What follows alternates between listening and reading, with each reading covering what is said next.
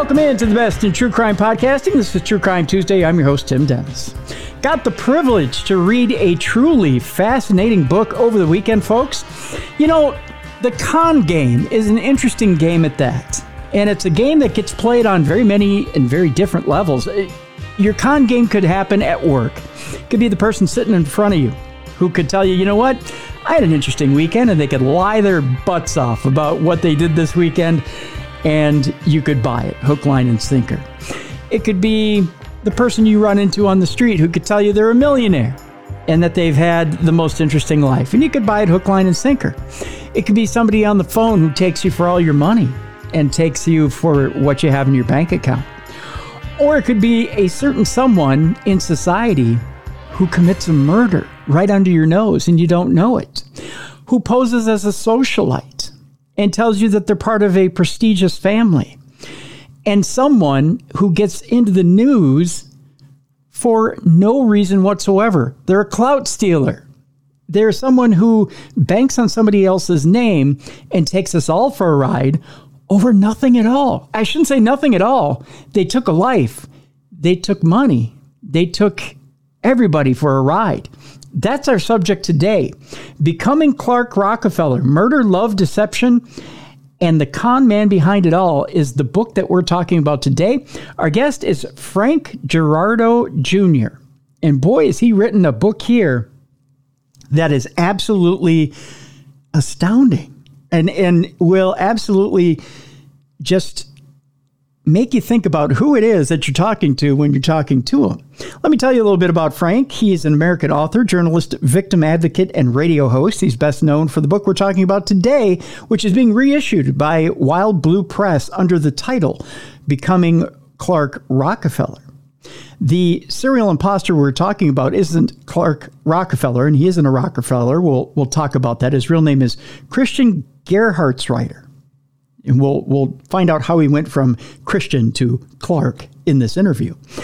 Frank got his start in journalism as a copy boy at the Los Angeles Herald-Examiner. Subsequent to the newspaper's closing, he worked for the Ontario Daily Report, the San Gabriel Valley Tribune, and the Pasadena Star-News. His 1994 story on the unsolved murder of Geneva Hilliker Elroy, the mother of novelist James Elroy, resulted in Elroy's book, My Dark Places.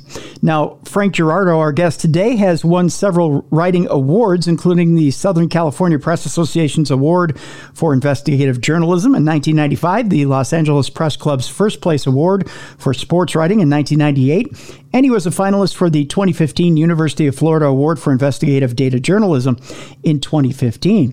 Frank also headed a project for the Los Angeles newspaper group titled Getting Away with Murder. Not only is Frank an author of true crime nonfiction books, he's also the co-author with Burl Barer, who's been on this show a few times, of A Taste for Murder, Betrayal in Blue with Burl and Ken Ural, and Burned, which is the biography of serial arsonist John Orr. I'm going to ask Frank at the end of this program if he'll come back and we can talk about those books as well. Now, Frank has appeared on several true crime shows on various cable networks, including Investigation Discovery. He's also been a frequent guest on Crime Time with Allison Hope Weiner on Lip TV. He's also appeared on Fox News and Dateline NBC. And he's also, his expertise goes all over murder investigation, serial arson, the Los Angeles County Sheriff's Department, Richard Ramirez, Clark Rockefeller, the one we're talking about today, John Leonard Orr, and 20th Century Los Angeles area true crime. Let's welcome him in to True Crime Tuesday. Frank Girardot Jr. Hey, Frank, how are you? Hey, great. That was a wonderful introduction. Thanks. Sometimes I don't even recognize myself on the stuff. And I would love to come back on the show. Burl and I have written some fun books, and you mentioned the Burned, which is a serial arsonist. That's a wild story. None of them are quite as wild as this one, but they all have their little twists and turns. So I'd love to do it. I would love to have you and Burl back to talk about Burned, because that story in itself, that is an amazing story as well. And I'd love to get into that with you. And we've had Burl on a few times, and Burl is a very interesting guest. Yeah. So I think the two of you together would be something special here on the show. So I would love to have both of you back on a future date. Cool. Frank, love it. This book, man, I got to tell you, this book is just, you gotta sit yourself down. You got to strap yourself in and be ready for a ride with this book, because, man, if you're not paying attention, you can get lost.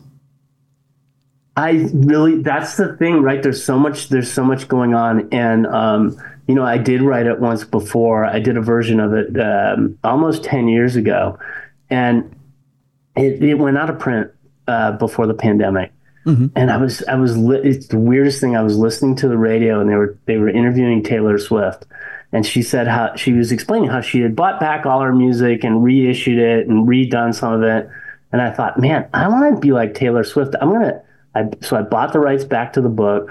I tore it apart and re-edited, rewrote, and re-reported some parts of it, and then feel like I got more of the idea of telling the story like in a linear narrative instead of this, it's a wild guy. Yeah. He mentioned already, it's a guy with several names, which it's hard to keep straight, all the different names that he has. And then, you have characters that appear in the book briefly, and then, they're in his life briefly, and then they're out of his life. I wanted to really write a true crime story. Mm-hmm. And I got to thinking about it. I thought, no, this is really a true crime biography. Yeah. Of one guy who was a masterful imposter and a serial con man who, ultimately got in trouble for a lot of stuff decades after it happened. What's interesting about this, Frank, is a lot of times when you deal with true crime, you're dealing with the who, what, when, where, why, and the actual crime itself. With this, it's more of a psychological dive into this con man and what it is he does and why. And not just looking at his disguises, but why he takes on the disguise, when he takes it on, what's his motivation for switching his disguise, and then how he tries to maneuver himself as he's getting in and out of trouble. It's almost like the art of maneuvering just before you get caught. And it's that kind of a thrill ride, of well, he's about to get it, but boom, then he shifts gears. And it's that type of ride. You know what I mean? Yeah. I mean, that's a great description. It really is that. It's kind of like, when you're a kid and you do something wrong and your parents catch you, and you just say, oh, it wasn't me. And then, sure enough, your parents say, well, it was you, and here's the evidence to prove it. He's able, though, to somehow escape that moment of truth in almost every instance. It's like something happens, people say, oh, must be you. And then he's gone. Nobody can ever hold the evidence up to say, yeah, it was, you. And really, this story starts, we might as well just say, the story starts with the discovery of a body. And the body is buried in the backyard of a home in a wealthy neighborhood just outside of Los Angeles. So it's the kind of neighborhood where, millionaires and billionaires reside. There's, gated homes. It's older and more cliquish than Beverly Hills. I want to tell you, the head of, corporations live there. A guy that was the director of the CIA lives in this neighborhood. So it's not your typical Southern California neighborhood that you'd see on the Brady Bunch or Marcus Welby or, Leave It to Beaver. This is a high-end, well-heeled, very wealthy neighborhood. And it's very unusual. Never has anyone discovered a body buried in a backyard in this neighborhood. So this, like I say, this happened in 1994, and it was what happened. Why this body was discovered is a man was put in a pool in his backyard. So they're bringing the backhoes out, and they dig, and oh, hey, what's this? There's bones. And they dig a little bit deeper, and they realize that these are human bones.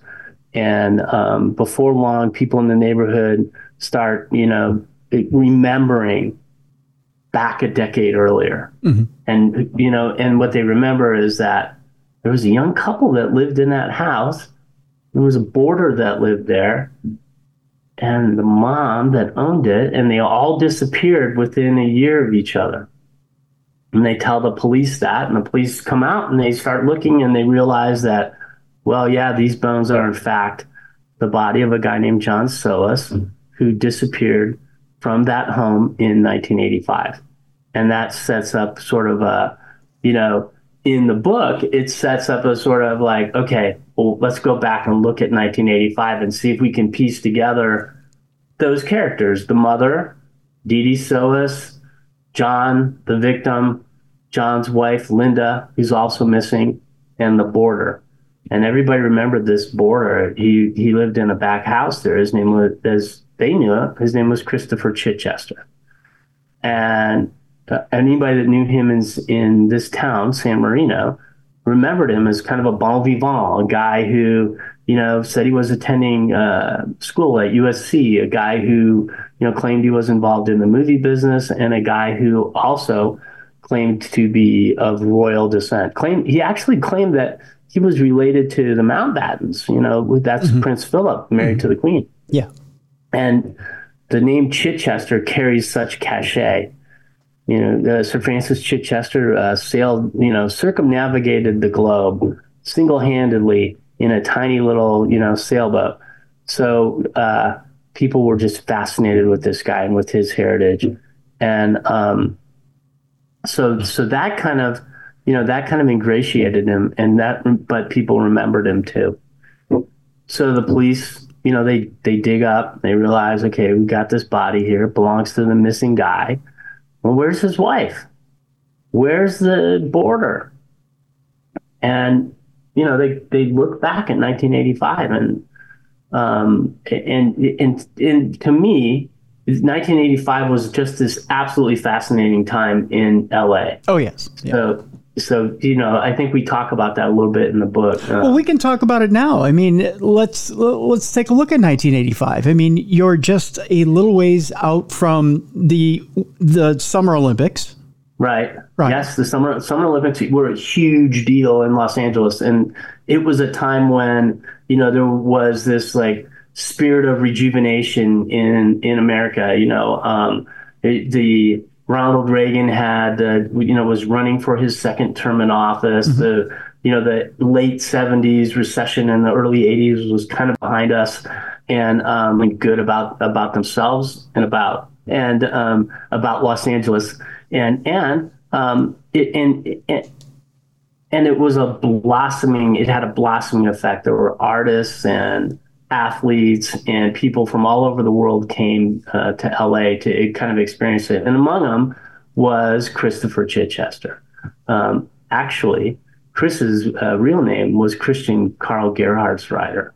And he was a German immigrant. Came here actually at the beginning of the Reagan administration in the 1980s and lived in Connecticut for a while and moved across the country. Ended up at the University of Wisconsin, where he met and married a woman, got a green card, and packed up his stuff and came to California. When he came to California, he was no longer Gerhardsreiter, he was Chichester. And so he ingratiates himself with his family, and he moves into this situation where he's renting the back house. Well, at the same time, the woman who owned the house had a son who was in his 20s, recently married, working at JPL, which is the Jet Propulsion Laboratory. Mm-hmm. And just, by the way, this is very close to Caltech. Okay. And the son marries a woman who's, an artist, and they're into science fiction. Mm-hmm. So we have our characters all in place. We have Chris, John, Linda, and Dee Dee. And Linda was this fantastic painter. She painted, elves and dwarves and centaurs, and it sounds fantastic when you talk about it like this. But in that time, not only were the Summer Olympics here, but one of the most amazing science fiction conventions that has ever happened at the same time in late '84. And Linda took her paintings there and sold a bunch of them. So she's up and coming. She's starting to make some money, good money, selling her paintings. John's kind of established in his job at Caltech. Dee Dee, who, John's mom, is an alcoholic, doesn't really like his wife. And the wife feels like, the only way that we're going to really like advance our careers and ourselves is to get out of this situation with her.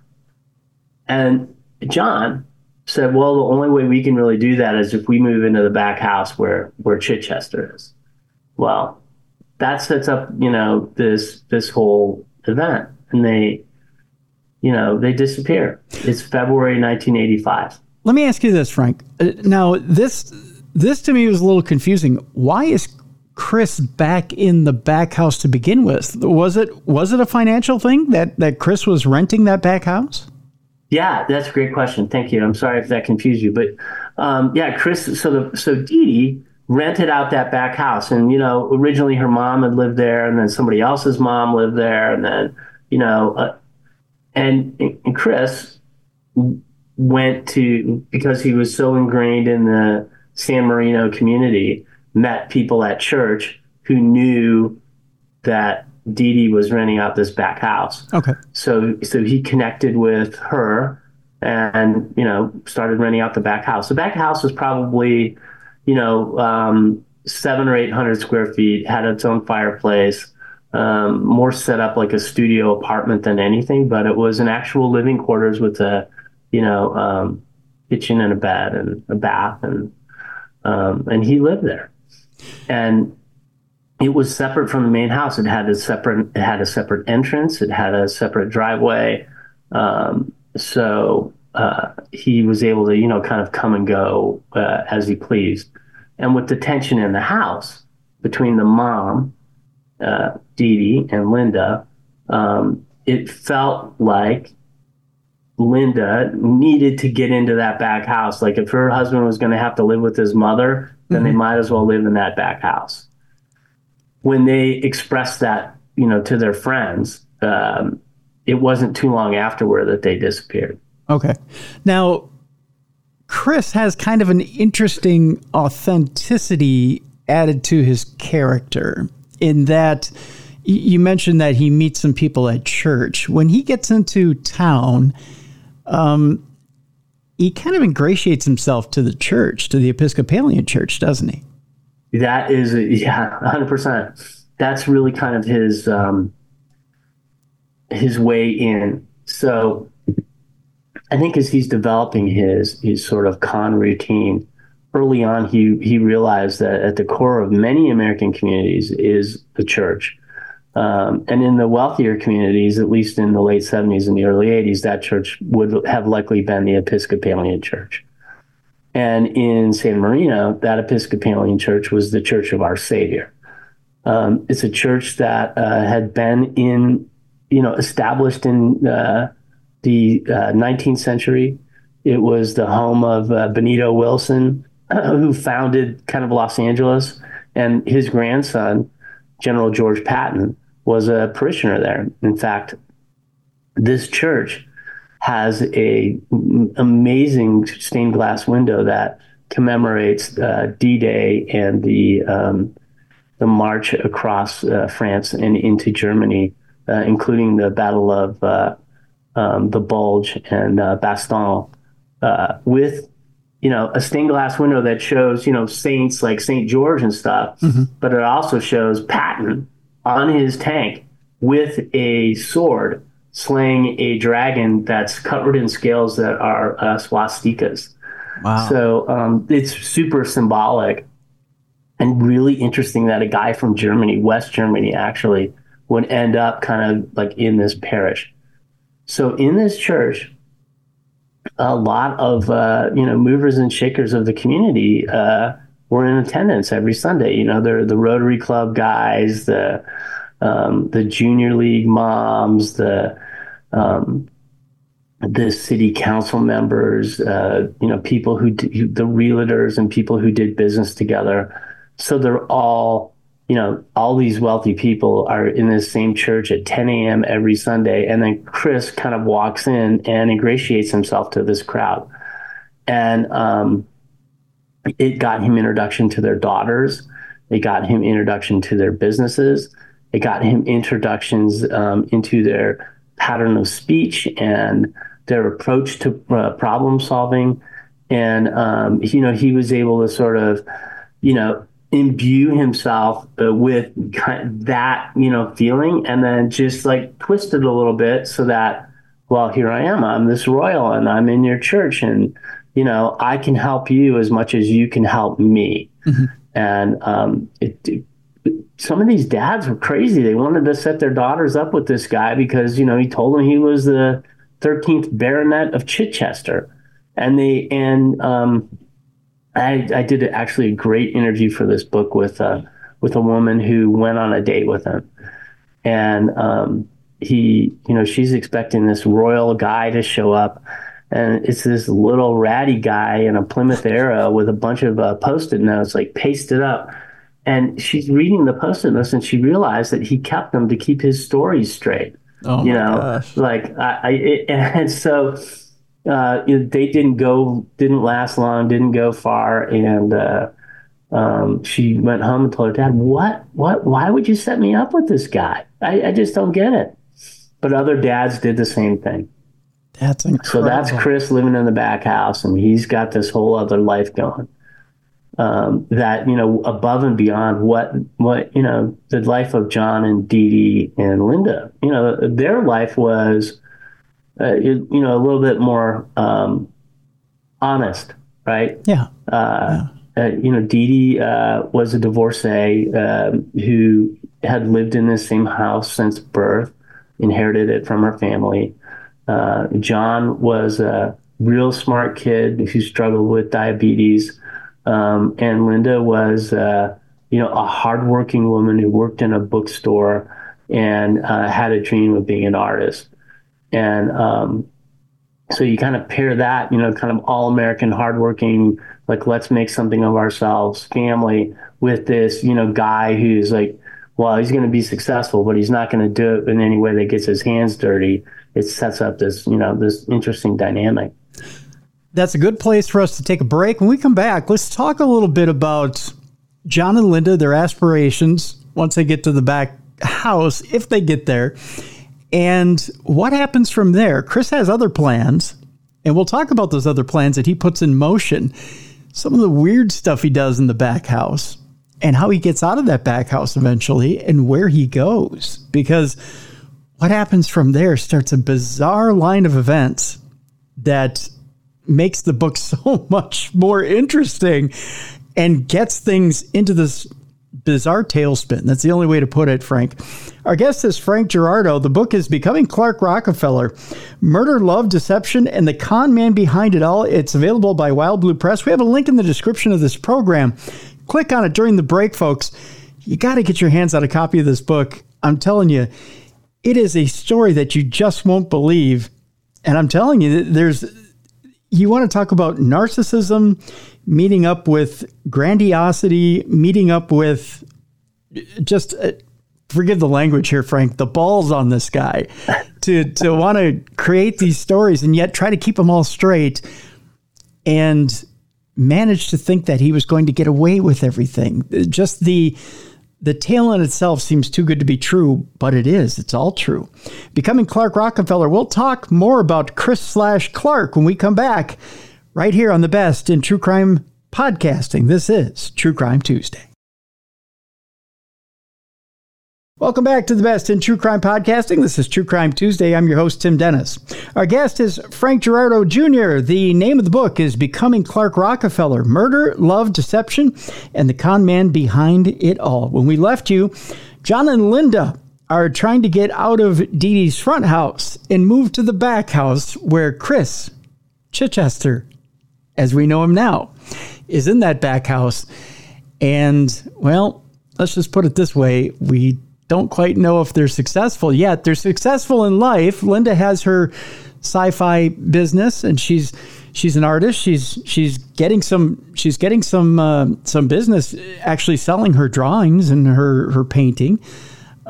John is at Jet Propulsion Laboratories and doing relatively well. They're getting there in life. They're starting to have things come together. They've been married on Halloween. Things are going well for them, and they want them to continue going well. Chris has other plans, though, doesn't he, Frank? Yeah. In fact, things are going so well. I want to go just say this. Things are going so well for John and Linda that they buy a truck because they know they're going to need this truck to transport art that Linda's doing. So they want to get into this back house, and then they vanish. They literally they're gone. It's baffling. It's baffling for Linda's friends, and it's baffling for Dee Dee. John's lived with her for his entire life, and she wonders what happened. She asks Chris, what happened? What happened to John and Linda? And he says, well, I can't tell you everything, but I can tell you that they are now working for the government, and they've left town. They're going to New York. They're on a secret mission for a government agency. And, Dee Dee knows that her son works at JPL and that he's a computer programmer of some note. Linda, John's going to go on a secret mission. It's a good thing Linda's tagging along because Dee Dee doesn't really want her in the house. So that's kind of like the baseline story. About a week passes, and Linda's friends, call the San Marino Police Department and say, listen, our friend is missing. We're concerned about her. And the cop's initial reaction is, well, this is an adult woman. Adult women go missing all the time. Mm-hmm.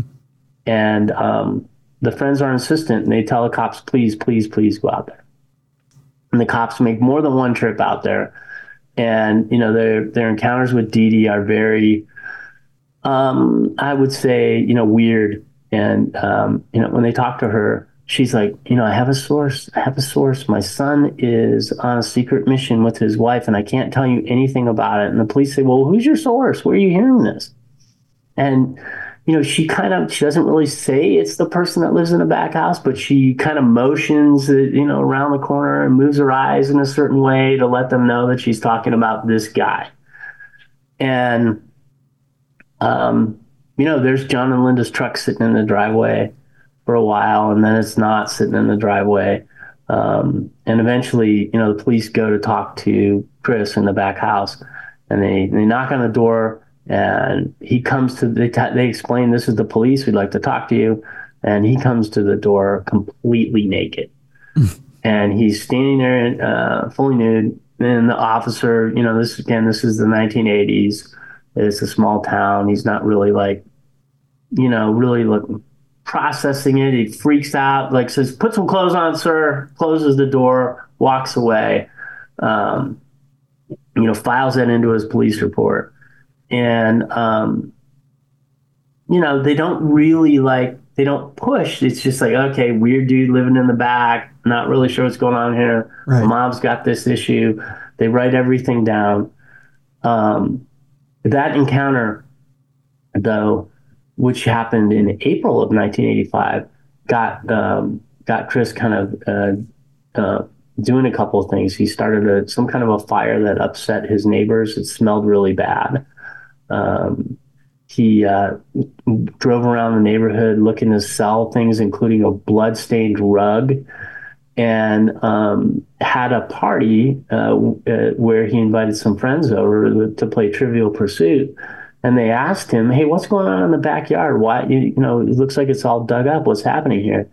And he, to which he explained, well, the lady that owns the house is putting sprinklers in, so this is what it looks like when that happens. And then he's gone too. In April of 85, he vanishes. Only when he goes, so does John's truck. And as you might imagine, Dee Dee was distraught. Mm-hmm. Linda's friends were distraught. They, interestingly, when they began asking more questions about this case right before the disappearance, they all received postcards that were signed by Linda, and they had come to them from France and said, like, hey, yeah, it's not New York, kind of overshot. I'll let you know what's going on later. Love, Linda. She sent one to her employer at the bookstore.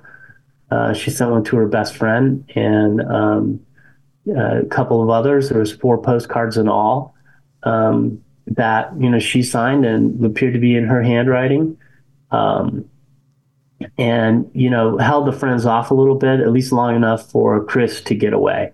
And Chris is gone, Linda's gone, John's gone, and pretty soon Dee Dee's out of the house, and people kind of forget about it for several years, at least a few years, and then something interesting happens in Connecticut. Now, wasn't there on top of the postcards? Wasn't there? There was one other instance that was kind of unusual. Didn't Chris set up Dee Dee with some sort of caretakers or something to that effect? Yeah. Yes. Thank you for pointing that out. So this is kind of actually one of the newer facts in this story is that before he left, Chris met a couple, the Weathersbys, and he connected them with Linda in order for them to take care of her. I'm sorry, he connected them with Dee Dee in order for them to take care of her when he was gone. And on the side, we don't find this out till very, very much later. He made a deal with them where he would get a cut of the estate if and when she died. So he's gone. He's got to deal with the caretakers. Nobody knows this. All Dee Dee knows is that her son is missing. Her daughter-in-law is missing. During this missing period, Harry Sherwood, Dee Dee's grandson, comes to visit at Thanksgiving and just has this eerie feeling, in the house. There's Linda's paintings are all there. John's medicine is there. It's like, to him, it's like somebody was there, 5 minutes ago, walked out of the room, but just never came back. Mm-hmm. It's a very vivid memory for him, even all these years later. So they're gone, and Linda's gone, John's gone, Dee Dee moves out in the care of the Weathersbys, and a few years go by, and police in San Marino get an interesting call from Greenwich, Connecticut. And the call is basically from the CHP, or their version of it. They've got a truck there that somebody's trying to register, and San Marino's got a hold on the truck because it belonged to this missing couple. So they say, hey, listen, can you find out who's registering this truck? Can you go and talk to them? And, maybe it's the missing couple. So, the Greenwich police go to the Episcopal bishop's house, because that's who's actually trying to sell the truck. And they said, where'd you get this truck? Guy says, well, I got it. I got it from a guy that lived in the back house over here, Christopher Crowe. Oh, who's Chris? Well, he's a really smart guy. He was a movie producer and lived in Hollywood. We used this truck for his productions and stuff. And, he's moving and he wanted to sell it to me. Well, that sets off another, police investigation of sorts, because they really want to talk to Christopher Crowe. Mm-hmm. And San Marino cops kind of believe that Christopher Crowe is probably Christopher Chichester, who lived in the house, but they're not sure. Greenwich police track him to the offices of Kidder Peabody in Manhattan, where he's working as a day trader in a firm, which requires a ton of licensing and all sorts of background checks. And the reason that he was able to pass it is because he used the Son of Sam's Social Security number as for the background check. So hey, this Social Security number comes back clean, no problem. So he's working at Kidder Peabody. It's 1988, and police are looking for him. And at about the same time that they're looking for him, Dee Dee dies. Chris convinces his boss and Kidder Peabody that he wants to go to California with him. They go to California. They meet with the Weathersbys. The Weathersbys give him his payoff on the will. They come back to Connecticut and New York. The police are basically knocking on his door saying, hey, we want to talk to you about this missing couple. His girlfriend, Chris's girlfriend, tells the police, hey, I don't know where he's at. I can't find him.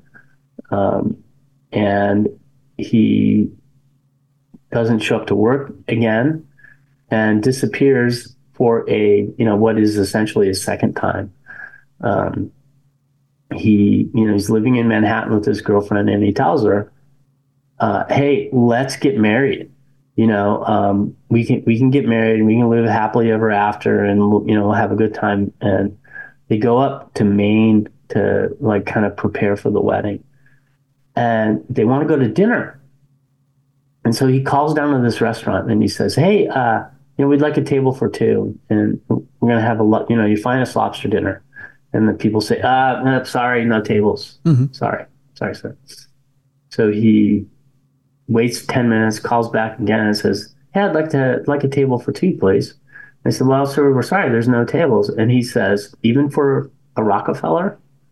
And then, oh, sir, well, Rockefeller, please, Mr. Rockefeller, come down. We'll set you up a table. We'll give you the finest lobster dinner. And at that point, he becomes Christopher Gerhardt, who was Chris Chichester, who is Christopher Crowe, becomes Clark Rockefeller. He becomes this, stately sort of American icon. And because people treat him a certain way and with such deference and respect, he tells his girlfriend, hey, I don't think we need to get married anymore, but you know what you can do? On your American Express, just get me a second card and put my name on there as Clark Rockefeller, which she does. So now he's got a card that says he's Clark Rockefeller. He's living the life of Clark Rockefeller. He's got a pretty decent pad in Midtown Manhattan. He starts collecting art. The police have kind of given up trying to find him. The truck's gone. And, it's kind of this great life that he leads between 1988 and 1994, really. And we get to 1994, and that's when John's body is discovered in the backyard. Well, now, before we get to John's body, with Clark Rockefeller also comes a new occupation. Doesn't he tell people he's involved in world banking? Well, yeah, he just a small, with him, everything's just a small little thing. It's just a detail. I'm involved in world banking. I do lending for, countries that are in need, countries like, you may have heard of Thailand or, some smaller countries in Africa like Rwanda. And he does this all, this is his pitch to people. Listen, I'm involved in world banking. And he and his girlfriend drift apart, and he actually hooks up with another woman who is a consultant at McKinsey, which, is like that's where Pete Buttigieg was a consultant. Mm-hmm. And so, she's just impressed with his resume and the fact that he's a Rockefeller. But she's also concerned that he doesn't ever seem to have money of his own. And he says, well, there's a rift in the family. I'm waiting for the estate. Out of the goodness of my heart, I donate my time to world banking for these third world countries. And, it's his hope that this is going to, just pay off for him and change her life and his life. And it does, but in a different way. So he also claims he has a rare art collection as well. Well, yeah. So, the thing is like, we're telling this story. It's crazy. We're going off in all these different directions. We got girlfriends, name changes. Now we're into our third decade of telling this story, right? Mm-hmm. And he's involved with the Knoedler Gallery, probably the longest, oldest, most respected gallery in New York, which is also the center of this giant modern art fraud. So, Clark, living in Midtown, claims he has Rothkos and Pollocks and all sorts of these great works of modern art, and he keeps them rolled up in tubes on the floor, because that's how billionaires are, and they that's how they treat their art, but it's people they encounter him and they buy into this whole sort of idea that, well, he's an eccentric Rockefeller billionaire. He marries a second girlfriend. And they settled down pretty quickly. They met cute, right, over a game of Clue. Okay. It's pretty. He was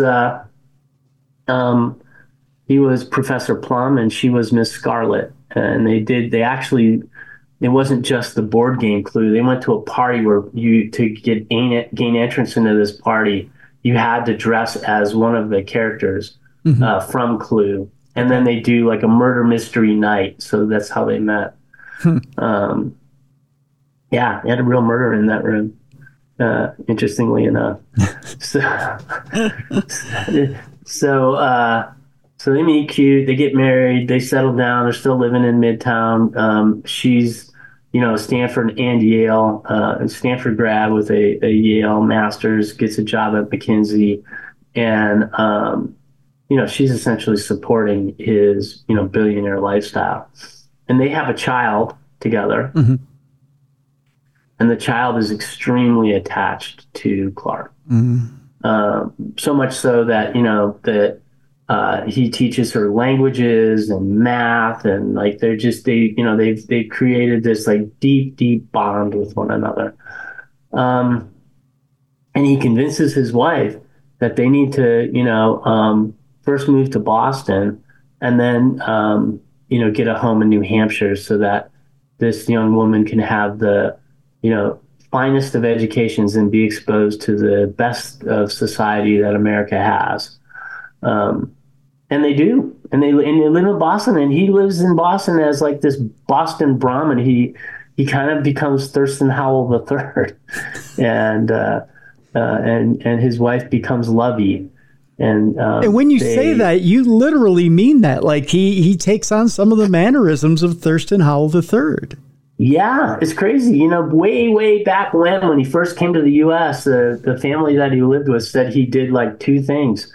One of them was eat all their food, and the second one was sit in front of the television and study Gilligan's Island, and specifically study Thurston Howell III, his mannerisms, the way that he spoke, the way that he talked to people, the way that he, treated people. And so now we have this kid that was a teenager, 3 decades later, entering his 40s, who's actually taken on the persona of Thurston Howell III, living in Boston as a socialite, belonging to the Algonquin Club, using every little kind of avenue that he can to, dupe people into believing that he's somebody he's not. And by the way, all this is taking place while there's a pretty significant murder investigation going on in California. This body's been found. I think the police realized very early on that it's the body of the John that used to live there, and that the lone suspect is Chichester, who they now know is this German national. Mm-hmm. And, and so there's this manhunt. There's a massive manhunt. They put stuff on like, America's Most Wanted and Unsolved Mysteries. And the police go on TV and, talk about this case because, hey, dead body in a nice neighborhood buried in the backyard isn't cool. But the one freaking thing that kind of stymies it is that OJ happened within 3 weeks, so here we have this publicity blast on the body and the missing guy and all this kind of personas that they knew about. And then OJ kills Nicole and Ron, allegedly. Mm-hmm. And, and so the entire focus of the world's media, went away from the body in the backyard to the celebrity, his dead wife, the chase, the trial. And so we get to 95, and, this is kind of just a forgotten case. The bones are kind of lying around the coroner's office. The case file is pretty dead. All the leads have been kind of used up, and nobody's gone back to Greenwich to like kind of follow the path through the girlfriend to Manhattan to Boston. Because if they had, they would have caught him. Yeah. I tell you, Frank, I think we want to leave some of the really good stuff at the end for our readers to read, because the way this thing ends up is just too good to be true. I mean, he does get to Boston, but his final caper, what ends up getting him in jail and getting him caught, is a little too good to be true. It's wild. I mean, so. Oh, go ahead. Yeah, I know. I don't want to interrupt you, Tim, but I mean, what happens in Boston is crazy, and essentially, he and his wife get a divorce, and he decides that he's going to kidnap their child, change his identity again, change her identity, and just slip away into the night on a ratty catamaran that he's going to sail around the world on, sort of like Sir Francis Chichester did all those decades earlier. And but the thing is, it's like, I think the part that he didn't really think through is that when a Rockefeller is great, it opens a lot of doors. But when a Rockefeller is involved in a kidnapping case, especially a child abduction that becomes an Amber Alert, that also becomes international news. Yes. And it did quickly.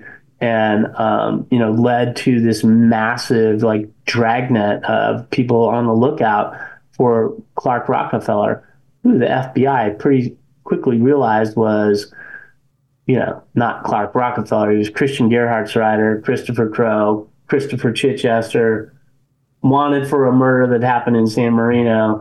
And, if they were going to catch him, they were also going to try him for the kidnapping of his daughter. So it's a crazy story, and it's not even over once he's arrested. Yeah, exactly. So let me ask you this, Frank.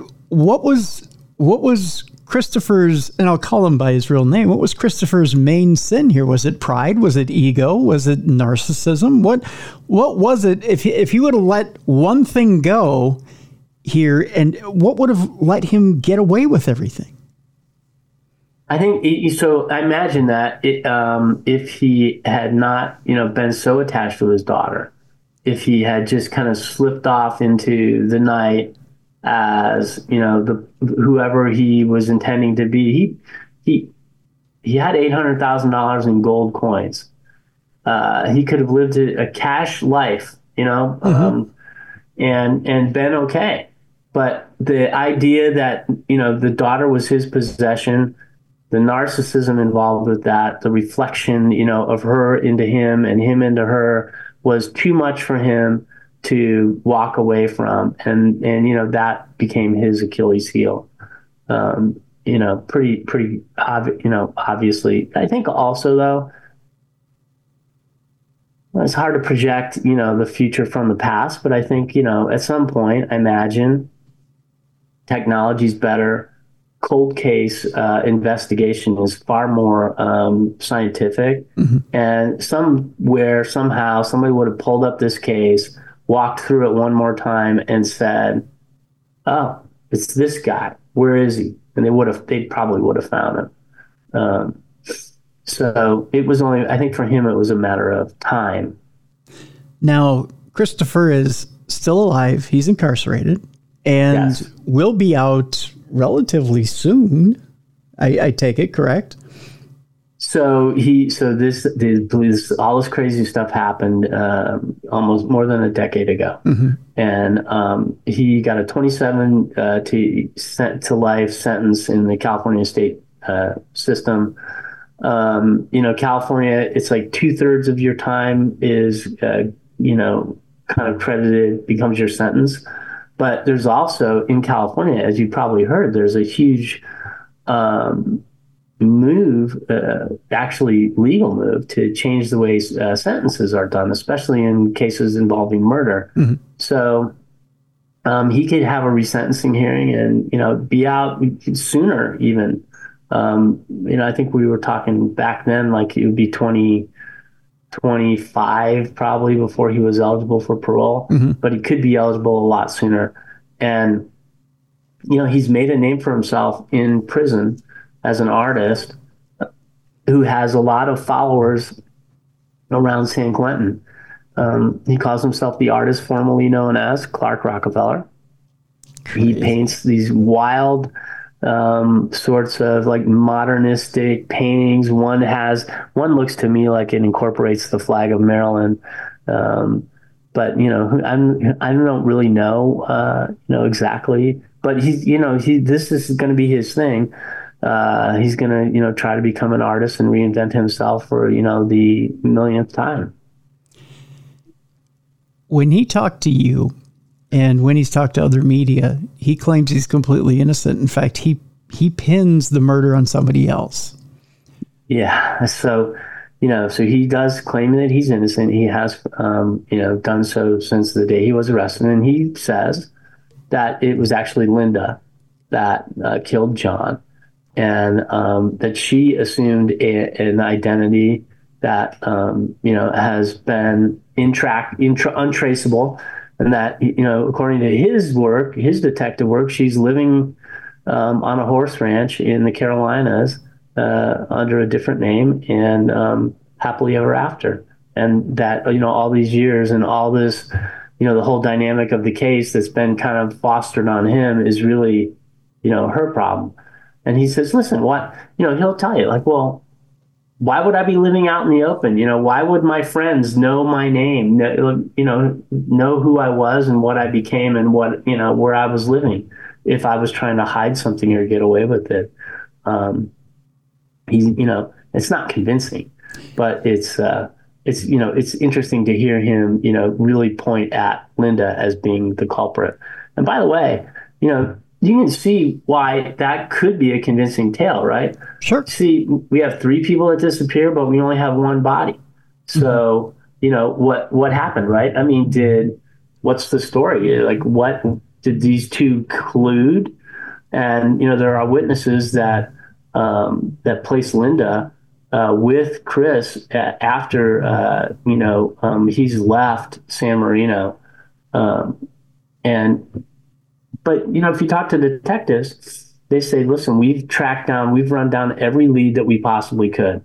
We've looked at databases of missing people, databases of dead people, bodies, Jane Doe's, unidentified bodies, the whole thing. And, it's our belief, the police, that Linda was murdered at the same time that her husband was, and that her body wasn't disposed of in the backyard, but is probably buried like out in the forest or in the desert or, any one of hundreds of places on the road between Los Angeles and Greenwich. Mm-hmm.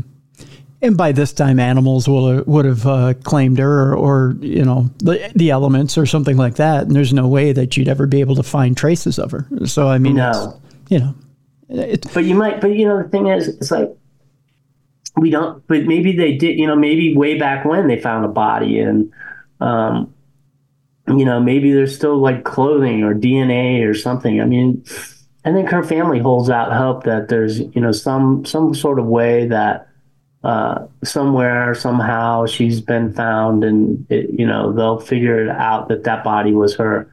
There's also, by the way, there's speculation that she is buried in the backyard. And the police have gone over the backyard ground with all kinds of like ground radar devices to like look and see if that's the case. It's just wild, so yeah, I guess having that missing third person gives, Chris the opportunity to sort of, have a third party that he can blame this on. Well, I hope they find out what happened to Linda soon, because again, if they do find out what happened to Linda, and it's, God forbid it's something tragic, there's another charge you can bring him up on, and you can keep him behind bars. Yeah, that's right. They didn't charge him for 2 murders; they only charged him for 1. That's right. And so if you were to find the second, and you go back to this whole story again, then that could be a good outcome. That would be the best outcome, I think, for Linda's family and her friends, because they went through this whole thing they instigated the police reports. They instigated the investigation. They were the ones who got the letters. They're the ones that came to court every day. Mm-hmm. John's sister came to court every day too. Yep. What a nice lady, Ellen Soas. But to them, it's like, well, okay, great. We got answer to half of this, but we don't know what happened to the other half.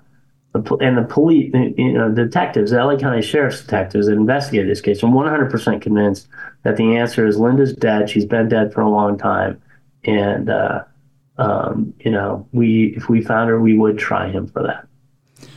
Well, we hope for the survivors' sake that justice is done here relatively soon, that they do find Linda's remains, or they find Linda, one or the other, and that this gets wrapped up, and that something happens with this, that there's some sort of resolution, because to have that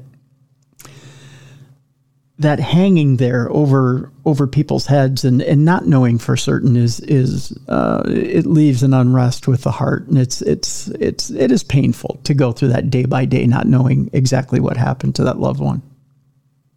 Yeah, her mom and sister are really, broken up by her being gone. Yeah, absolutely.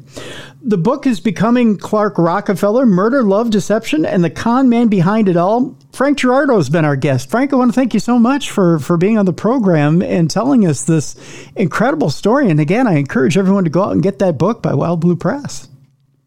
Thank you, Tim. I really love this show, and I look forward to talking to you again in the future. And by the way, I hope you all enjoy the book, and you'll see my email addresses in there. If you want to reach out and ask me questions about it after you've read it, please do. I'm happy to take them. And I've already started on my next project. It's a Substack, and you can just find me on Substack and start there. Absolutely. And let's get you back on with Burl. We'll talk about Burned. All right, great. Thanks so much. Thank you, Frank. And okay. All right. Folks, let's lighten things up a little bit. Let's bring in Beer City Bruiser. It's time now for Dumb Crimes and Stupid Criminals. It's Crayon News story time. What happened with this dude, Christ Bearer? I heard he cut his penis off and then jumped off a balcony. Suspect pulls gun from butt, shoots twice at Denver police. What is your emergency? I need help. And what's the problem? I'm too high. You're too high? Yeah. It's that time again, that time you've all been looking forward to. It's time now for Dumb Crimes, Stupid Criminals. And with that, we need a co-host. We bring in the co-host with the most, the BCB, the Big Cuddly Bear himself, Beer City Bruiser. Bruiser, first of all, congratulations. Your team is moving on in the big tournament. It sure is. And They were the underdog. They were the underdog in the whole playoff series. Youngest team in NFL history to win a playoff.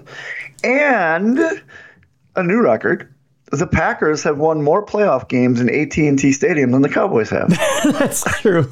If you hear that, that's the sound of Cowboys choking all over Dallas. But we'll get to that tomorrow with Ziggy's Picks. I'm just saying it's kind of funny. It's Dumb Crimes, Stupid Criminals time. And boy, we have more stories than we have time, I think, here today. Let's start it off today, Bruiser, with a man calling 911 threatening to blow up a school, which isn't the dumb part. The dumb part is he then called back asking for a ride. He had Uber and 911 on the same speed dial, huh? I don't know. I don't know how you have the hubris to do this. A man called 911 threatening to blow up a Montana school, then called back. He asked for a ride from anyone except for police officers. Well, 911's the way to go because you can get fire or ambulance. or a dispatcher. You get the dispatcher that'll send you to the fire or ambulance, but pretty sure the police are coming. Right. Jacob Edwin Wilson also phoned in the same threat directly to Dodson Public School, a small K-12 school in Dodson near the Fort Belknap Indian Reservation on the same day, which was August 29th, according to U.S. Attorney Office for the District of Montana. Now, staff and students were evacuated to a church parking lot as local and federal authorities searched the school and didn't find any explosives, according to prosecutors. Wilson faces up to 5 years in prison over making the threats, the attorney's office announced in a January 9th news release. McClatchy News contacted a federal public defender representing him for comment on January 11th and didn't immediately receive a response. Wilson is described as a transient. He pleaded guilty on January 8th to false information and hoaxes in connection with the school threats. A transient person doesn't have a particular home and temporarily stays in different locations. When Wilson called 911 a second time requesting a ride, he told the operator that he was at someone's house and needed transportation, but specified he didn't want a ride from Fort Belknap officers. That's important. Yes. In this case, yeah. Wilson's call was traced to a person's home on the Fort Belknap Reservation where he was arrested. At that point, about 80 students attend the Dodson Public School. The majority of students are Native American and are of the Gros Ventre and I don't know how to say that tribe name, so I'm not going to butcher it. You're not going to butcher it, huh? No. McClatchy News contacted School District Superintendent Gary Whites for comment on January 11th. He didn't immediately receive a response. So there you go. Dodson, by the way, is 275 miles northeast of Helena. So, So, Bruiser, quick tip for you. If you're going to call in a bomb threat, don't call back for the ride. You got it. I will put that in my back pocket. Yes. Set up the ride beforehand. You're probably going to need it. Do you suppose he needed a ride because he has the bomb with him and needed to plant it? Maybe. Here's my thought. How did you get there in the first place to plant the bomb? Yeah, exactly. I don't know. I'm not that much of a mastermind. I couldn't tell you. Neither am I. People need to get original. Bomb threats are so 1990s. They are, aren't they? Yeah. It's time for a new era. We've got AI and everything. You can figure out new stuff. Exactly. Yeah. Say AI is going to run some of their computers. Exactly, yeah. A woman is caught smuggling drugs into DeKalb County Jail, according to deputies. You may think, well, this isn't unusual, is it? But here's the twist. 2 women are facing charges after deputies say they were caught trying to smuggle suspected drugs into the DeKalb County Jail. Deputies detained 27-year-old Kyrenda Carter and 36-year-old Portia Wade on January 6th after they noticed a gray van in one of the jail's visitor parking areas. While searching the van, deputies say they found cell phone chargers and charging cords, binoculars, rolling papers, cigarette lighters, earphones, a Swell Pro drone, and remote control, batteries, a bullhorn, and 48.3 grams of what they suspect is marijuana. 48 grams. Wow. Yeah, I think this was a different way to smuggle it into the prison. Yeah, they were going to go over the wall. Yeah. Carter, the driver of the van, is facing charges of possession of marijuana with the intent to distribute, conspiracy to commit a felony, criminal trespass, unlawful purpose, driving without a valid license, and giving a false name, address, or birth date to a law enforcement officer. Wade was charged with possession of marijuana with the intent to distribute, conspiracy to commit a felony, and criminal trespass with unlawful purpose. This is, believe it or not, Bruiser, the second time in recent months that deputies have arrested 2 suspects allegedly attempting to smuggle items into the jail. In December, 2 men were reportedly caught with drugs, cigarettes, cell phones, and more in a different parking lot at the jail. I think they got a new dispensary open there at the jail with all kinds of new items for the inmates. I think so, and this kind of ruins my thing that if you ever do drugs in prison, it's coming from someone's butt. Because this isn't coming from someone's butt. This is coming from a drone. Yeah. Well, it's more sanitary. It is, you know, but still, I was trying to keep people safe in prison by not doing drugs because it'd be butt drugs. But now they're just fighting that cause. That's true. Have you ever had your debit card either stolen, your number stolen, or had it cloned and then had it used somewhere else, and then you've had those charges just pile up? I've had someone try to hack my debit, but we have such good security. And Mrs. Bruiser's on her finances. She caught it right away. Oh, there you go. So she, it was in an airport. So she bought me one of those wallets that have the blockers on it. RFID blocker. Yep. Yeah, I just got one of those as well. An employee at an AT&T retailer in Wisconsin was arrested and allegedly used a customer's debit card to pay their citation. We go to Prairie du Chien, Wisconsin, where an employee of the authorized AT&T retailer in southwestern Wisconsin was arrested after she allegedly used a customer's debit card to pay off the debt which reportedly included a citation. Someone had to pay it. She wasn't going to. That's the worst thing you can pay with a stolen debit card. Exactly. Wait, so you're telling me that if someone gives me their debit card and I'm working in a local retail shop, that's not for me to use whenever I want? No. That's not a free pass to go pay whatever you want to pay off. Yeah. Oh, nerds. I thought it was. Nah. Oh, nerds? Really? That's the worst you could come up with, huh? We're in Wisconsin. Gotta say it. Yeah. According to the Crawford County Sheriff's Office, an investigation was conducted after deputies received a report of financial fraud at a retailer in Prairie du Chien on January 5th. During the investigation, authorities determined that 31-year-old Jessica Burntgen, a 31-year-old mobility employee from Bagley, allegedly used a customer debit card without their permission to make purchases and pay off debt, including a citation in Grant County. Again, really a citation. Burntgen was subsequently arrested and taken to the Crawford County Jail on a charge of financial transaction card crimes. The easiest way to get caught. Yes. It's all electronic. It's all traceable, and it's coming back to you. The Crawford County Sheriff's Office was assisted by the Grant County Clerk of Courts and AT&T, because why wouldn't they help out in this case? I don't know. Here's a story that's close to your heart and close to your gut, Bruiser. Okay. A new driver charged with having a beer while driving to celebrate passing a road test 20 minutes earlier. You should have just waited, man. Well, hey, I passed. How about we crack a cold one? And he's from Canada. Of course. So it's crappy beer. Well, no, not necessarily crappy beer, but it is. Maybe he likes some of the good stuff. A 25-year-old Canadian man had his driver's license a measly 20 minutes before he was pulled over by police, who caught him drinking a beer in celebration of passing his driver's test. The Brampton man had just gotten his G2 license, which is a second-level permit drivers in Canada receive before they get their full G-class license, which sounds kind of cool. It sounds like they're flying an airplane. It does. They got really cool classes. They do. When the Ontario Provincial Police caught him weaving in and out of traffic and speeding down a highway.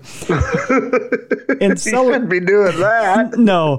In celebration. In only 20 minutes. I mean, you're kind of a lightweight if you're, That's got to be the fastest citation in driving history. You got to think. In celebration, the driver cracked a beer and decided to drive back to Brampton on Highway 10. Ian Michelle with Caledon OPP alleged. We know what OPP means here in the States. The driver flew past an unmarked police vehicle, Michelle said. According to police, the car was operating at about 30 miles per hour over the speed limit. Oh, wow. He was flying. He was really celebrating. Not only does he have a lead belly, he's got a lead foot. Yeah.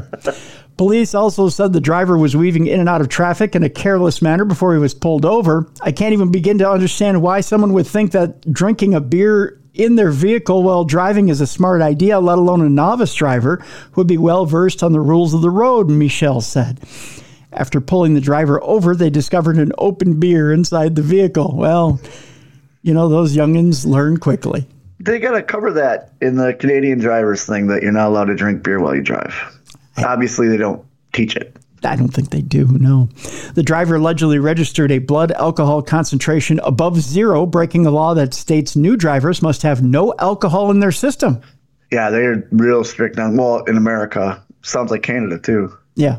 The offending driver's license was suspended for 30 days. He was charged with, this is a charge in Canada. Are you ready for this? Yeah. He was charged with stunt driving. Oh, I would love to get charged with that. That would be awesome. I would too. I wonder if you can get a diploma for that. That would be awesome. I don't know. Yeah. I'd be like, hey, look what I got a ticket for. Stunt driving. Next, I'm going to be on the new Smokey and the Bandit prequel. Yeah, I'm the new fall guy. Yeah. Careless driving, he was charged with as well. Novice driving with BAC over 0 or above 0. Blood alcohol content, kids. Driving with open liquor and several other offenses. Stunt driving, Bruiser. I love it. I think it's great. They just need to teach you in Canada you can't drink and drive at the same time. That's right. Still got to be the fastest ticket in history. It is the fastest ticket in history. I've got a great title for a novel. And it's part of our next case, if you're ready for this. The Fall of the Couch of Usher. Doesn't that sound like some medieval... It sounds like the sequel to The Fall of House of Usher. Like, okay, you saw the whole house fall down. Now let's just watch the couch. Well, maybe the house fell around the couch and... They donated the couch after the fall, and someone picked it up from Goodwill, and now this is falling. Picked it up from Goodwill. A wanted woman who police recently discovered hiding inside a hotel couch has been sentenced to serve 2 years in prison for drug dealing. I'll connect those dots here in a second. I was hoping you do. 39-year-old Stacy Usher was arrested last year after she sold fentanyl to a police informant in, of course, Citrus County, Florida. Oh, of course. Mm-hmm. Ew, a hotel couch in Florida. Ugh. Yeah, sounds cleanly, doesn't it? Yeah, I guess. Mm-hmm. Ugh. Earlier this year, Usher pleaded no contest to a pair of felony counts and was sentenced to 24 months of probation as well as drug offender conditions that include random testing and a prohibition against consuming alcohol, of course, because, it's Florida. Right. In late October, Usher was accused of violating terms of her probation, and a judge subsequently issued an arrest warrant for her. Usher would later beg not to be violated. Wait, what? Since she claimed her life would be in danger if sent to prison. Usher said she had once been a primary witness against someone who received a 20-year sentence. Okay, well, then they'll put you in or they'll put you in protection. You're still going to jail. Yeah, you're still going to jail. You're just not going to G-pop. Yes. Cops caught up to Usher last month at the Bella Oasis Hotel, which advertises itself as the best hotel in Homosassa Springs, Florida. I don't know if that's true or not, but... it's still a Florida hotel and a couch. Ew. Yeah. Usher had actually burrowed into a couch in a bid to hide from sheriff's deputies. Now, I have a picture of said woman and said couch. You tell me if this looks clean or not to you. Oh, no, you can see the stains already. Yeah, that doesn't look like it's hygienic in the least, does it? No, that is disgusting. Yeah, that's disturbing to say the least. Yeah, you can see this. Ooh, those are big brown stains too. That's not like watermark stains. Yeah. After being, which makes you think, what kind of water? Right. Yeah, like clean water, dirty water, urine water. Urine. Mm-hmm. After being extracted from the furniture, Usher was booked into roomier accommodations at the county jail. Now, Usher, whose rap sheet includes worthless check, fraud, and grand theft convictions, appeared earlier this month in circuit court, where a judge revoked her probation and sentenced her to 24 months in state prison. She's got it all. Yeah. Usher will soon be committed to the custody of Florida's Department of Corrections, which does not outfit its dormitories or cells with love seats. So there's nowhere for her to hide from those people who are looking for her. It would probably be cleanlier. That's right. And that is your fall of the couch of Usher. A little story in the middle of dumb crimes and stupid criminals. I want to thank Tom and Tony and all the gang who sent in stories this week, because without you, this would be a pedestrian romp through dumb crimes and stupid criminals this week. Speaking of, this next story, if it's not dumb, I don't know what is. Okay. A Texas man is suing Walmart and is seeking $100 million or unlimited free lifetime shopping. That doesn't make any... So, just the whole store, just the electronics section. I can't wait to hear this story. Roderick Jackson of Wascom filed 2 handwritten complaints accusing a Nebraska store of false pretense of shoplifting and violating his civil rights. Okay. Yeah, I can't wait to hear this either. This is going to be good. A Texas man is suing Walmart and is seeking $100 million in damages or unlimited free lifetime shopping at any location. That's anywhere in the U.S. So anywhere he goes. Anywhere he goes, Bruiser. It's like they give you a card. Like it just says, and it's probably written like the logo of Chick-fil-A. Yeah. It just says more shopping here and unlimited shopping here. And it's signed by Sam Walton, right? Yes, signed by Sam Walton. Roderick Jackson of Wascom, Texas, filed 2 handwritten complaints Monday in U.S. District Court for the Western District of Arkansas. This kind of sounds like a Arkansas thing. I'm impressed that he did it handwritten. Good for him. Yeah. He took the time. He did. And nobody does that anymore, do they? No, nobody does. No. Everyone emails. Yeah. Walmart's headquarters are in Bentonville, Arkansas, by the way, in case you didn't know that. The complaints do not go into detail about why Jackson is suing. The complaints allege that an incident occurred in March of 2021 at a store in Omaha, Nebraska, and involved false pretense of shoplifting and the violation of Jackson's civil rights based on race or color. Jackson is also asking that Walmart pay all of his court fees. He filed the complaints without an attorney and could not be reached at a phone number listed for him. Of course not. A spokesperson for Walmart said Thursday that it does not tolerate discrimination of any kind. Mr. Jackson's allegations are almost identical to a lawsuit he filed against our company in 2021 that was dismissed. So this isn't the first time he's done this. He wants that Walmart. Free Walmart. He loves the free Walmart. Probably because he shoplifted from there before and it was free that time. We intend to defend the company against the allegations, Walmart said, once we have been properly served, and will quickly ask the court to dismiss any claims that are without merit, the company went on to say. In 2021, Jackson sued Walmart over the same alleged incident. He wrote in that complaint that he was racially profiled and falsely accused of a crime, which led to his being arrested. According to the complaint, Jackson suffered emotional distress and pain from handcuffs. The complaint did not name the police department. He initially sought $100 million and a huge credit for future shopping, that's in quotes, but later amended the complaint to ask for $175 million in damages, because evidently unlimited shopping is not a thing. Well, I love that he's not going after the police at all. So you clearly knows he just wants that free Walmart bucks. That's right. The case was dismissed last year because he failed to properly serve Walmart, according to court documents. So that's part of it. So basically, when you walk into another Walmart, you can see this guy's picture. It says, "Do not serve." Right. Yeah.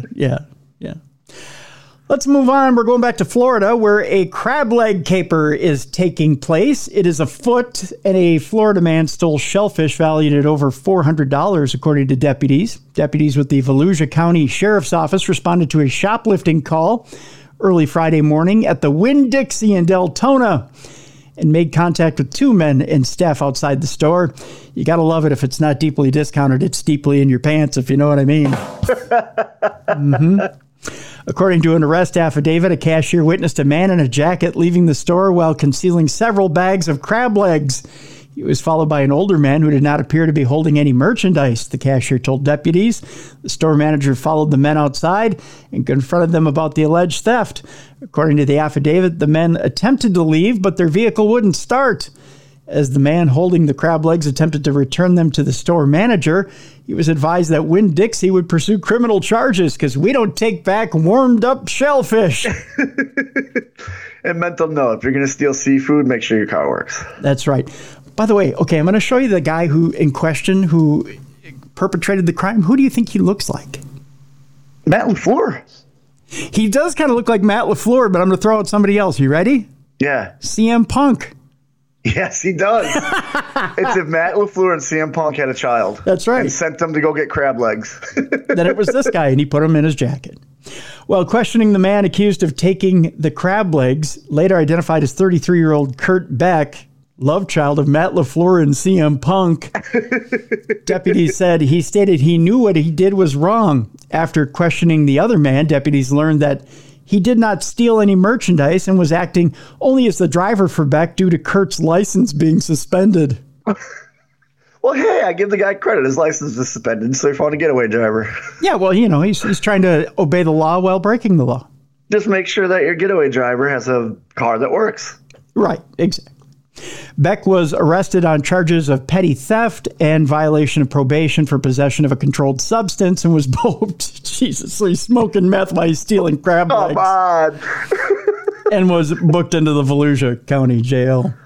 Of course, Florida. Thank you. That is Florida for you. More food news for you here, Bruiser. I love food news. What would you take a bullet for? What kind of food? As far as food? Yeah, fast food especially. Good barbecue. Oh, yeah, I would too. Yeah. Yeah. If it's real good barbecue with that nice smoke ring and some good sauce. Oh, yeah. Yeah, By the way, my favorite barbecue, Jelly Bean and Julia, they're moving over from Anoka to Coon Rapids. Oh, is that closer for you, or is that? It is closer for me, yeah. They found a building with a place where they can set up a full bar. Oh, really? Okay. Yeah. So they're expanding. Good for them. Yeah, good for them. So, yeah, Jelly Bean and Julia moving to Coon Rapids, I think, here in February. See, that's worth taking a bullet for. Yeah, see? Yeah. And then you can get a drink when you're trying to walk it off. Exactly. Yeah. So there you go. Well, this guy says that cops fired 55 shots at him while he was sleeping in the Taco Bell drive-thru. Not something I'd take a bullet for. No, definitely not. And as he took those 55 shots from cops as he was sleeping in the Taco Bell drive-thru, he says the city owes him $5 million. Oh, okay. There you go. Nearly 5 years ago, police officers fired 55 shots at 20-year-old Willie McCoy, killing him as he slept in his car at a Taco Bell drive-thru in California. That according to a federal civil rights lawsuit. 6 Viejo Police Department officers opened fire on McCoy after they were called to a report of an unconscious man slumped over his steering wheel at the restaurant in the city on February 9th of 2019. Why would you fire 55 shots at somebody who's unconscious? I don't know. Why not try to wake him up first?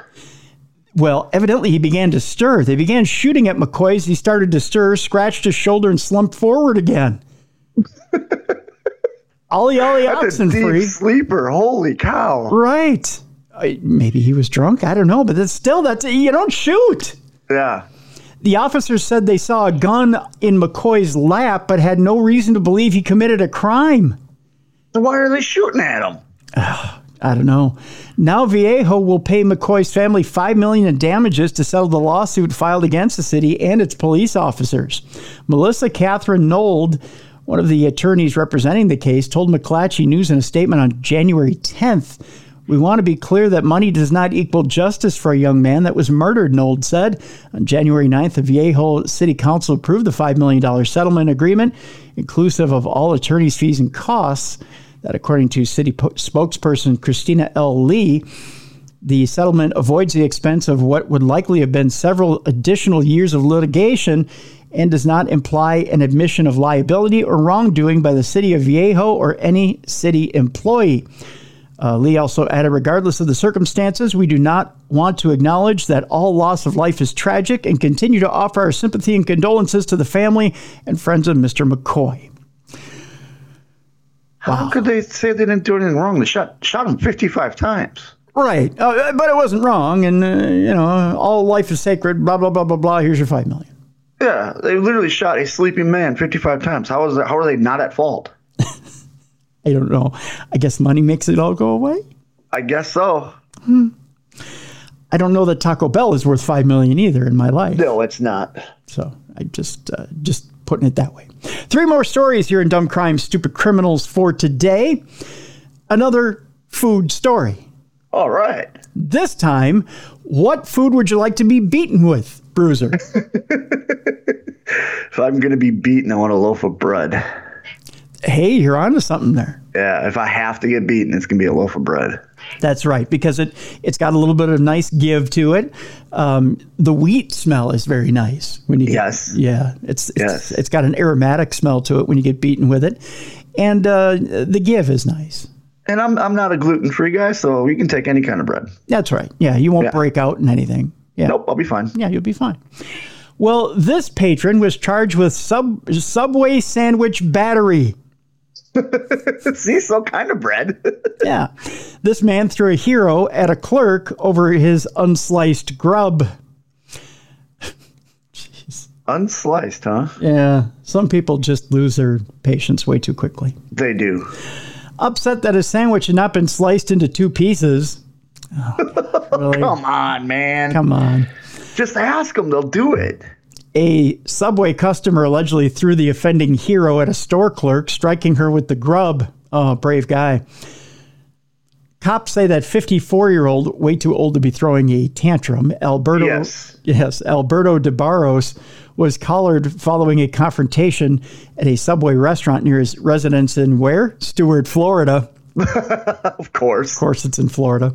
Subway worker Cassandra Pierre Lewis. Is it Louis? It probably is Lua. Yeah. It's Lua. It's probably Cassandra Pierre Lua. Told sheriff's deputies that DeBarros, a licensed building contractor, became upset with her after finding out his sandwich was not separated. Just ask him to do it, man. Come on. Yeah. Following a brief verbal exchange, Pierre Le said DeBarros began causing a disruptive scene after the Subway worker announced that she would no longer be serving DeBarros. The sandwich was thrown at Ms. Pierre Le. The sandwich, which struck Pierre Le in her mid to lower body section, is not further described by investigators. So they don't want to tell us what kind of sandwich it was. Yeah. So he hit her between nipples and navel. Yeah. Hit her right in the midsection there. Yep. Right in the bread basket. Right in the bread basket with the bread. When DeBarros left the restaurant, Pierre Le followed him outside and photographed his license plate, which led cops to DeBarros' nearby Porpoise Circle townhouse. It sounds like he lives in a nice townhouse. It does. Yeah. But you know what? This is Florida, so Porpoise Circle could just be where the local crack people go hang out. It could be. During police questioning, DeBarros acknowledged being upset over his sandwich not being cut, adding he believed he threw the sandwich at the counter instead of Ms. Pierre Le. See how stupid it sounds? Well, when it's by itself, when you put Ville at the end of it, it's fine. Store surveillance footage showed DeBarros wiping the sandwich, or swiped the sandwich off the counter, which subsequently strikes Miss Pierre Le. DeBarros was arrested for battery, a misdemeanor, and booked into the Martin County Jail. He was released from custody after posting how much bond, Bruiser? Let's go with $2,500. Go a little lower. Okay, let's go with $750. Little higher. Aim that sandwich a little higher. $1,300. $1,000 bond. $1,000. Okay. To throw a sandwich at a Subway worker. Plus, he probably paid for the sandwich already. So Subway sandwiches are like $15 now. So they are? Oh God, yeah. That's why I don't go anymore. I used to go all the time when they were the $5 footlongs. Yeah. Good luck finding that now. Really? Yeah, I definitely would not throw a Subway sandwich. It's not worth it anymore. Not worth it. Another food story, another, again, impact with bread. Bread doesn't hurt people. Stop throwing it at each other. That's right. It only hurts the feelings, Bruiser. It only hurts the feelings. Yes. This is a felony case, which is no longer a pain for a doctor, it says here. A 58-year-old woman was busted for striking her ex with soggy bread. Well, at least it was soggy, so she put some weight on it. That's right. Prosecutors have declined to pursue a felony case against a doctor who was arrested for striking her ex-husband with a handful of bread slices that she had soaked with water before throwing them at the 70-year-old victim. So she thought this out. She did, yeah. Like, this is going to hurt, but it's going to be really inconvenient for you to clean up. She's like, it's not a felony if it's softer?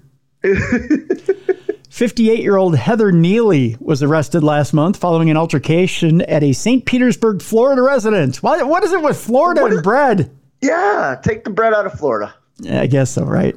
Start throwing noodles at people. Neely, a licensed psychiatrist, she should know better, was charged with battery on a person 65 years or older, which is a third-degree felony. Cops reported that the victim said he was arguing with Neely when she grabbed a handful of bread from the loaf, wet the bread at the kitchen sink, and hit him with the soggy slices. God. When deputies arrived at the house in response to a 911 call from the man, the front of his shirt was wet with several pieces of bread stuck to the shirt. Oh, of course. Don't remove the evidence. No. You got to prove that it happened. Exactly. Yeah. After being read her rights, Neely reportedly stated that nothing happened between her and the victim, but she could not explain the wet bread in the garbage can of the kitchen. This is what a wet bread throwing psychiatrist looks like. She looks like a psychiatrist. Doesn't she? Yeah. She looks like she wants to prescribe you Prozac, but not herself. So, yeah. After being read her rights, Neely reportedly stated that nothing happened between her and the victim, but she could not explain the wet bread in the garbage can of the kitchen. Neely and the man divorced about 8 years ago, but lived together in the home, which Neely purchased after they split. Following her caller, a judge ordered Neely to have no contact with the victim and to surrender any firearms, weapons, ammunition, or Wonder Bread that she possessed. I had the Wonder bread products you have to surrender. Muffins, donuts.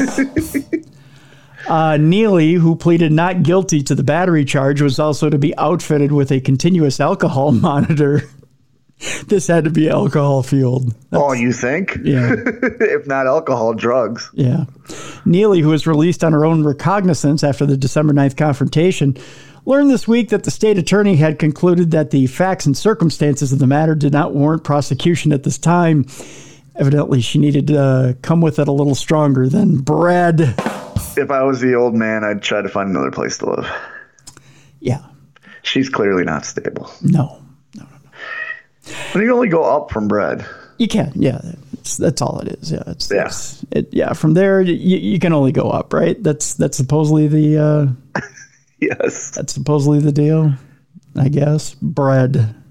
Yeah. I don't know.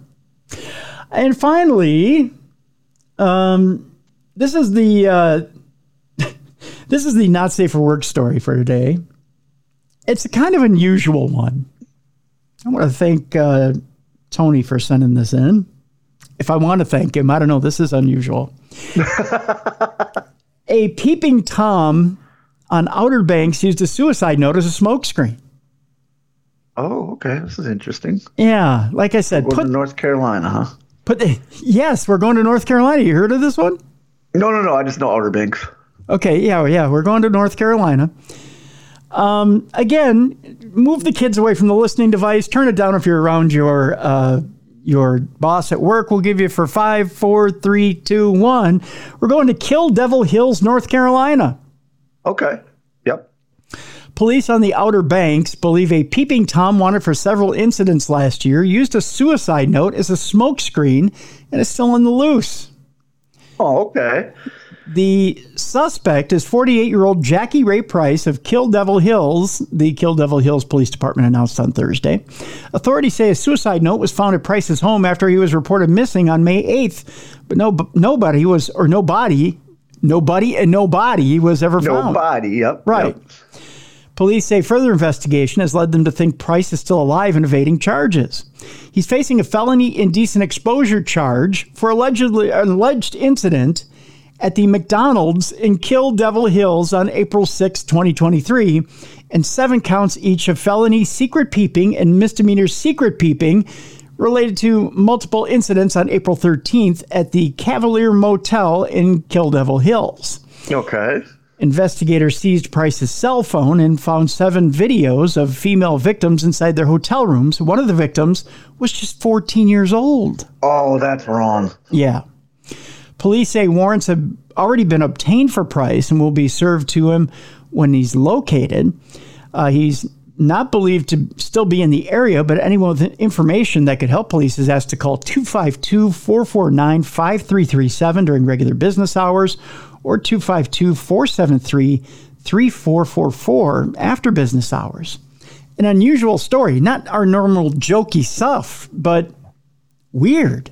It's very weird, and to think leaving a suicide note to get the police off your scent, that's, I have to say, that's kind of smart. But eventually you're going to find out you're not dead. Right. Just a bizarre. I hope they catch the guy and they put him away for a while. A 14-year-old, I mean, just if you're going to peep and you realize the girl's a little young, move on. Not that I encourage peeping. Right. It just a bizarre story here. It is. You know, and to, I don't know, just the whole, to me, the whole leaving a suicide note behind, making people think you're dead. Yeah, and just to get away from charges. Yeah, just to get away from charges is and they're gonna find him because this sounds like it's a compulsion. You know what I mean? If he's indecent, exposing himself at McDonald's, he's numerous peeping Tom stuff, that's a compulsion. So he's going to have to do it again. His body's going to want him to do it again. Right. And he's going to get caught. Right. One more story for you here, Bruiser. Okay. Before we leave people, I want to leave them on a decent note, but a weird note. Okay. So let's do this. This story is from the beginning of the year. It's a little older, but it's a good old-fashioned Florida man story. Oh, we love our Florida men. A tire shop owner shot a landscaper for blowing leaves onto his property in Northwest Miami-Dade. That's how you handle that. That's right. The landscaper was transported to Jackson Memorial Hospital in critical condition. I know that's not the funny part of it, but just good old-fashioned Florida man story all the way around. The business owner shot a landscaper at the beginning of the year in Northwest Miami-Dade for blowing leaves onto his property. The shooting happened in the 1500 block of Northwest 79th Street, according to Miami-Dade police.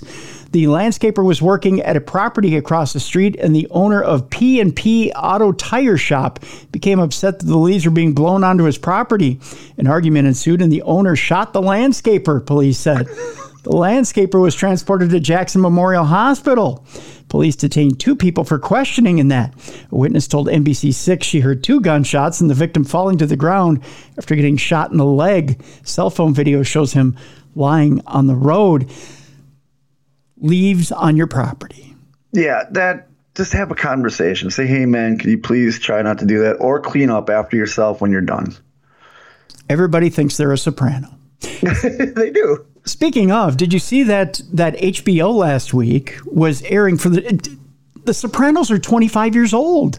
That blew my mind because I have Max. When I put Max on, they're like 25-year anniversary. And they have all these updated stuff. And I've been going back and watching it. And it's amazing. It's a great show, but amazing. And I might have an inside to one of the cast of The Sopranos, so I'm going to see if maybe I can book said actor onto True Crime Tuesday and see if I can get an interview. Oh, that'd be fun. Yeah, get some stories, get some dirt. Yeah, it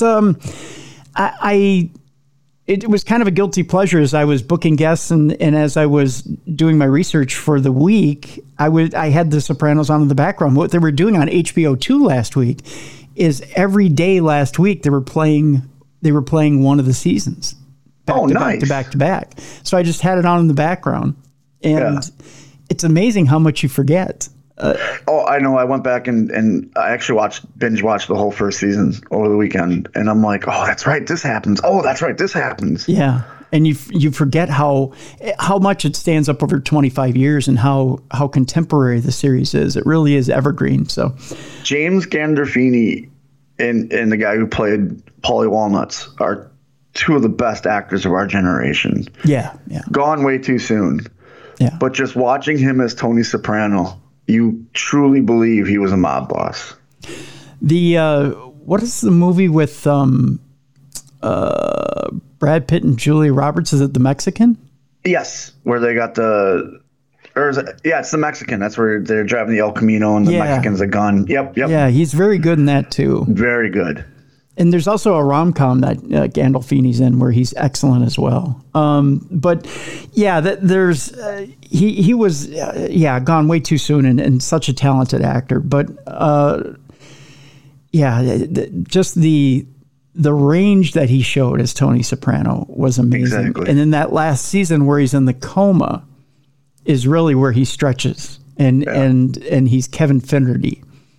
And keeps saying, well, I'm not Kevin Finnerty, but maybe I am Kevin Finnerty. And when he's in the coma and he thinks that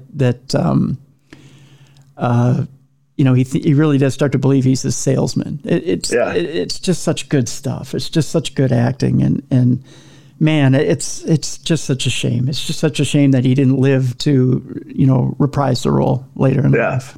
But I recommend anybody who hasn't seen The Sopranos, go back and watch it. If you're a mob fan, an old school mob fan, this is the show for you. Yeah. I can't believe there's some people on boards who haven't seen it. Yeah, I've met a couple people my age. Like, I can understand the younger generation not seeing it, but I have a couple people that are my age. In fact, we were talking about it at the underwater needlepoint training about how hey, it's the 25th year. Go check it out. It's amazing. One of the guys wants to do kind of a mafioso gimmick. And I'm like, you need to go watch that because every character that's within the family has unique, distinct characteristics that he can pull from and add to his character in the ring. Absolutely. And he'd never seen it before. That's crazy. That's just crazy. I've seen The Godfather, all the Godfathers, but I've never seen The Sopranos. There's never going to be another show like that. That's for sure. Right. Bruce, that'll do it for today. What do you got going on this weekend, buddy? This Saturday, January 20th, AML presents Act of War Games 3. It will be streaming on TitleMatchNetwork.com. It's at the Winston-Salem Benton Convention Center. I am on George Sell's team, managed by Violent J, going against C.W. Anderson's team, managed by Arn Anderson. And what War Games is 2 rings surrounded by a cage. It's probably the most violent match in professional wrestling, and very excited to be a part of it. The undercard looks amazing. There's a 5-way. If you don't tune in for the War Games, tune in for the 5-way scramble match. It's a 2-ring scramble match with 5 guys, and I can't tell you enough. There's going to be holy shit moments left and right. So it's AMLWrestling.com if you want tickets, TitleMatchNetwork.com if you want to watch it. And if you want to train with me, AMLWrestling.com/training. Come train with me, and I'll make you an underwater needlepoint. There you go. I'm up at KNSI this weekend. I had to switch out weekends because we had a winter storm move through here. And hey, 75 miles for an old guy is not a one way is not a good thing to do in a major winter storm. So I switched out weekends with Todd. I'll be up there this weekend and just doing the KNSI thing this weekend. KNSIRadio.com on Saturday from 7 to 9 a.m. Central Time. Tomorrow on the big show, Supernatural News. And I want to thank Frank Girardot today for being on the show. Becoming Clark Rockefeller is the name of the book. Go pick it up. We have a link in the description of this program. For Beer City Bruiser, I'm Tim Dennis. Thank you so much for tuning in to True Crime Tuesday, and join us tomorrow for Darkness Radio. Again, thank you so much for joining us today for True Crime Tuesday.